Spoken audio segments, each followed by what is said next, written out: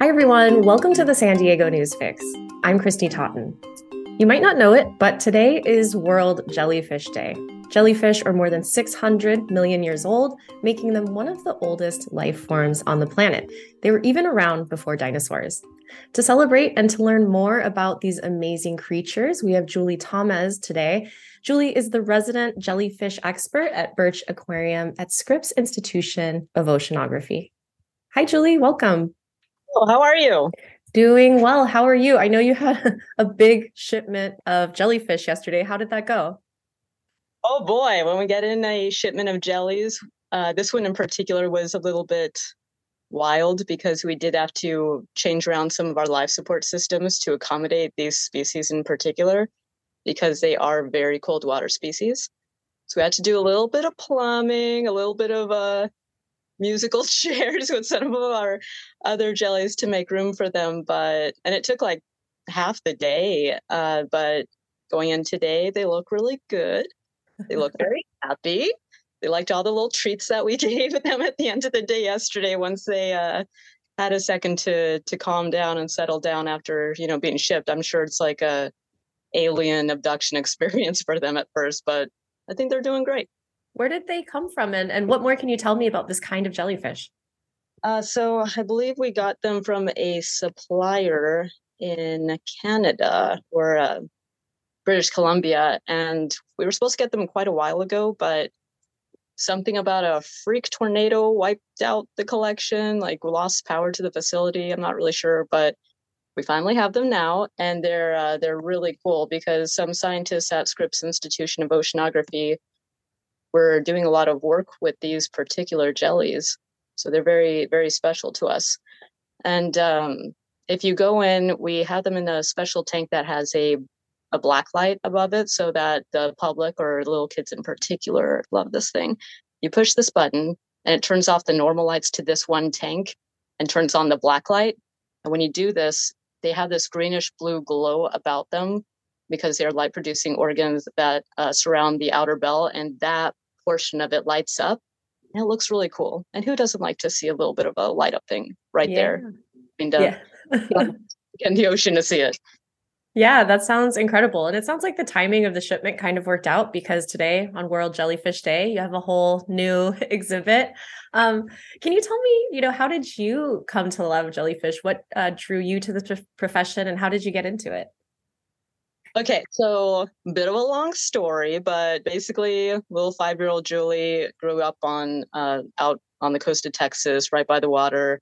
Lots of wildlife out there. We grew up. Shark Week had just started back in those days, and my mom or my grandma was a librarian, and she brought home a book about sharks that was actually quite graphic in nature, but I don't know why. I loved it. I was like, wow, what a cool animal. So my whole life I was like, I want to work with sharks. I want to work with these crazy animals. And that's all I want to do. So I followed that passion over the next like 20 or well, 30 years and got my first little marine bio something up at the aquarium in Utah, where I was an intern. Got to learn a lot about how to take care of these animals for a couple of years. And then I randomly decided, you know what, this is great, but I need to be out by the ocean again because that's really fun and that's where the action is. So I randomly moved to San Diego. And because of my internship, it became pretty easy to get into the Birch Aquarium Animal Husbandry volunteer program.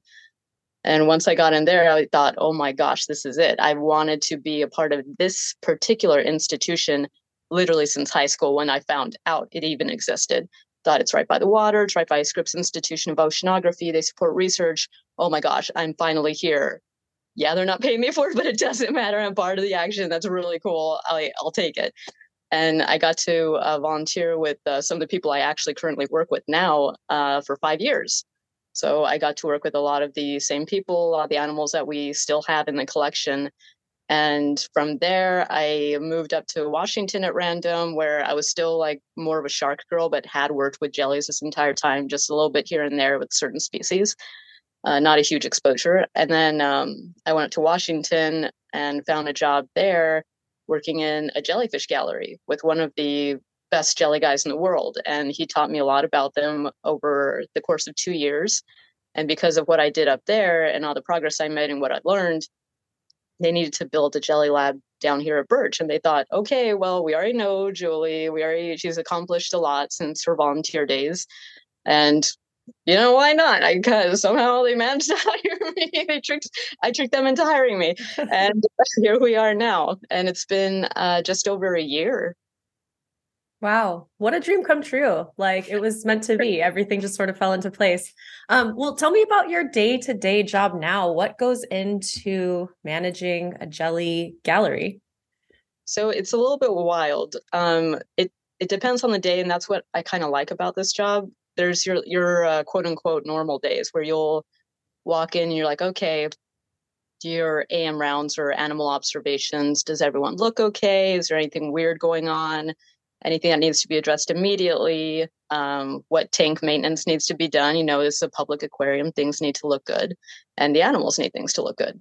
And so you plan out your day based on what you see right then, and then you start with the maintenance because you want to have that nice illusion that when the public comes in, they're looking at a window of the water, basically, or what they might find there. So you want to have all the tools out of the tanks before 9 a.m. So it's very rushed. It's very intense. Some tanks have their own hoses or tools to work in, and you have to clean them off and sanitize them properly. And so it's a whole production. But that's in the morning. And then once we're open, that's when you can start your feedings, and everyone gets different stuff. So that's its own little production, or some of the tanks are a little bit like deeper than others. So you might need extra tools to get the food all the way down to the bottom and into the flow of the water so that the animals can get to them. And after that, you got to do water changes, or you got to get out to do your plankton tow. So take your little cart down to the pier with your equipment, and then lower the little stairs and try not to get knocked off the platform. The other day, I was like, I ended up doing lunges. I'm actually quite sore from it still. It's great. Exercise all in one. That's awesome. Exactly. And then after that, you got to sort out the plankton. Is there anything that can hurt these animals in here that I need to take out before I feed this out to them? Or is there anything like really cool? Maybe we found a different kind of jelly. You just never know. If it's on the permit, you can take it. It's okay.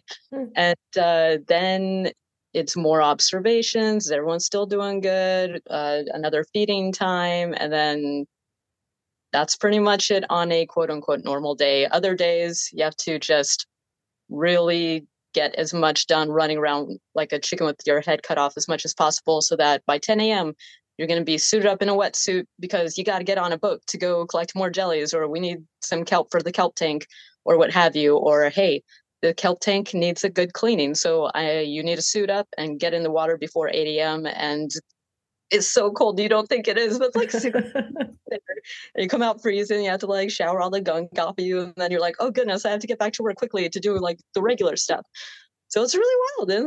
And it's not a bad thing. It's great. Wow, that's so cool. I didn't realize this entailed going out to the ocean every day. So how do you go about collecting jellies? It depends. So there's a lot of different places we can go. There's some docks out on the bay. You can walk the docks with a little net and a bucket, and you just kind of like whoop, grab them really quick and put them in some water in a 5-gallon bucket. And some are more hardy than others. This last time, or 2 times ago, we were doing some mussel collections under the pier, just snorkeling around, grabbing some mussels. And we were about to leave, but we're at the top of the pier. We look down. Someone goes, "There's a jellyfish down there." I thought, no way. There's no way there's a jelly down there. I go over to the side and I look. Sure enough, there's a beautiful jellyfish down there. So I quickly get on all my snorkeling gear, get the stairs back down. It's chaos. I'm so excited. And I quickly get down the stairs, and the sun's shining bright. It's a nice San Diego day. The sun is hitting the surface of the water. So I'm under the pier. I'm snorkeling. I'm swimming with a 5-gallon bucket, trying to like swim with it without it filling with water and slowing me down. And I can't see anything. I'm like, where is it? How long are the tentacles? How badly am I about to get stung here? Thankfully, some of the team were with me. So they were just screaming directions down at me. They're like, go, keep swimming forward, go west, sure, do you have their west, like stuff like that. And I'm like, I don't know, I'm just trying to swim here, like, where is it? Just don't want to get stung. And I was able to just kind of like scoop it up into the little bucket there, and everything was fine. It was great. That's one example. And then another example is we'll go out on the boat, a whole process in itself, and then go out like a few miles offshore and start to slow down so you can actually start seeing things. And then if you do, you're like, oh, that's about 10 feet deep. The net can't reach it. So guess what you got to do? Get your snorkeling gear back on, get a plastic bag, and then get down to wherever the jelly is. Be super, super careful. You have the bag closed. You get up next to the little fragile jelly and you open the plastic bag really slowly so it creates that suction to get it back in the bag. And then you close it again, and all the while you're trying not to let, gravity bring you back up to the surface, because my feet are weirdly buoyant and everything else you're trying to flare out, and like it's trying to get out of the bag. That's the whole thing. And then you hand it off to someone and you do it all again. That sounds so amazing and adventurous. I'd love to see a video of this. I don't know if one exists, but if it doesn't, I think it's like ripe for a documentary or something like that. Maybe one day. Have you ever been stung? And I mean, I'm sure that you have. It sounds like you have, but like, what is it like, and how do you treat it? It's not my favorite, obviously. I've actually only been stung 3 times in the 3.5+ years that I've worked primarily with jellies, which I'll take it. Not bad at all. Not a bad record. But basically, one of the bad time was I was cleaning a tank. There wasn't even a tentacle on the back of my hand or anything. I just happened to feel like a little bit of a sting. And I was like, oh no, someone got me. How'd they do that? And I look at my hand and I thought, well, there's no tentacle there. What's the problem? And it just starts to like burn more and more. And I thought, oh no, I was like, oh, I'm getting kind of freaked out. Like it's kind of hurting a lot now. And so you do the usual thing. What you're supposed to do is you're supposed to get like a credit card or something like that. Spray the entire area down with vinegar, get the credit card and scrape, rinse it off, put on some more vinegar, because the scraping will take the stinging cells off your hand. You don't want those to stay on there, because if you do and they're unfired, they can fire off later. So you can get stung later if you don't like follow the steps properly. So you do that. And I did all those things. And I'm looking at the back of my hand, and it looks like someone had taken a razor blade to the back of my hand and just scratched it every which direction. And it looked insane. It looked like mountains and valleys if you put your finger across it. And pretend the tops of the mountains had snow on them. Like it was just like scar tissue white. It was wild. I thought, oh my gosh, do I have to go somewhere? Is everything okay? It was fine.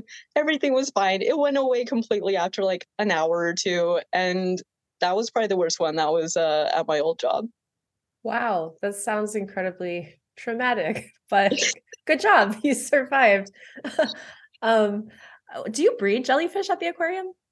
Oh, we do. At the moment, we are breeding 2 different species. One of them, a lot of people can do it. Moon jellies are probably the easiest species that you can breed. But one of our points of, pride over here at Birch is the Nemiopsis ladii, one of our comb jellies. They're kind of known as being a little bit more difficult to breed. And one of our genius aquarists here, Sean, he came up somehow with a method of breeding this particular jelly.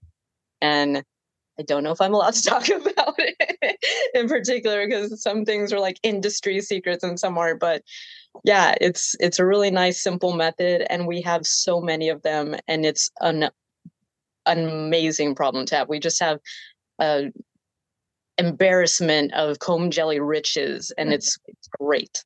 Wow. What other kinds of jellies do you have at the aquarium?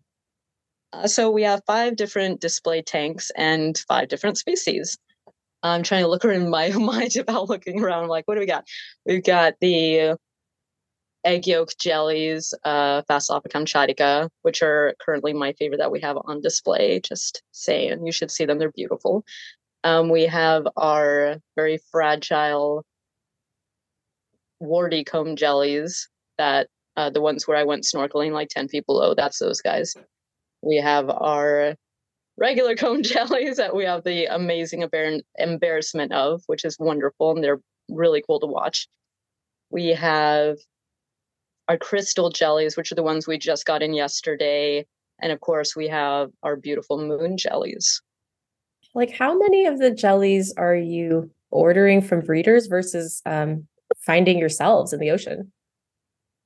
This is actually the first ones in a long time. I think we've only had them, or any jellies in particular, shipped to us twice. Mm. And for the most part, we're doing a pretty good job of either coming upon them, luckily, out there, because it's not like you can just ring a bell and be like, "Hi, jellies, come to the surface now so I can catch you." Like, there's kind of a time of year to catch certain things, but that doesn't matter. They don't follow these rules. There's no rules for nature to follow. It does whatever it wants, and you just have to be in the right place at the right time. But we've gotten really lucky, and again, we have some good breeding programs going on right now. And as we finish up our jelly lab behind the scenes, it will only improve and expand. Well, final question for you. It is World Jellyfish Day. So how will you be celebrating? Ooh, well, I was at work today taking care of my jellies.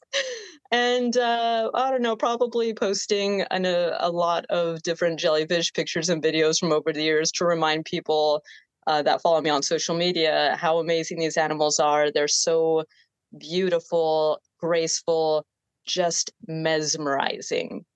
Who doesn't love a jellyfish? They're very interesting. So doing a lot of that, and probably doing more work-related jelly stuff. Julie Thomas, jellyfish expert at Birch Aquarium. Thank you so much for joining me, and happy Jellyfish Day.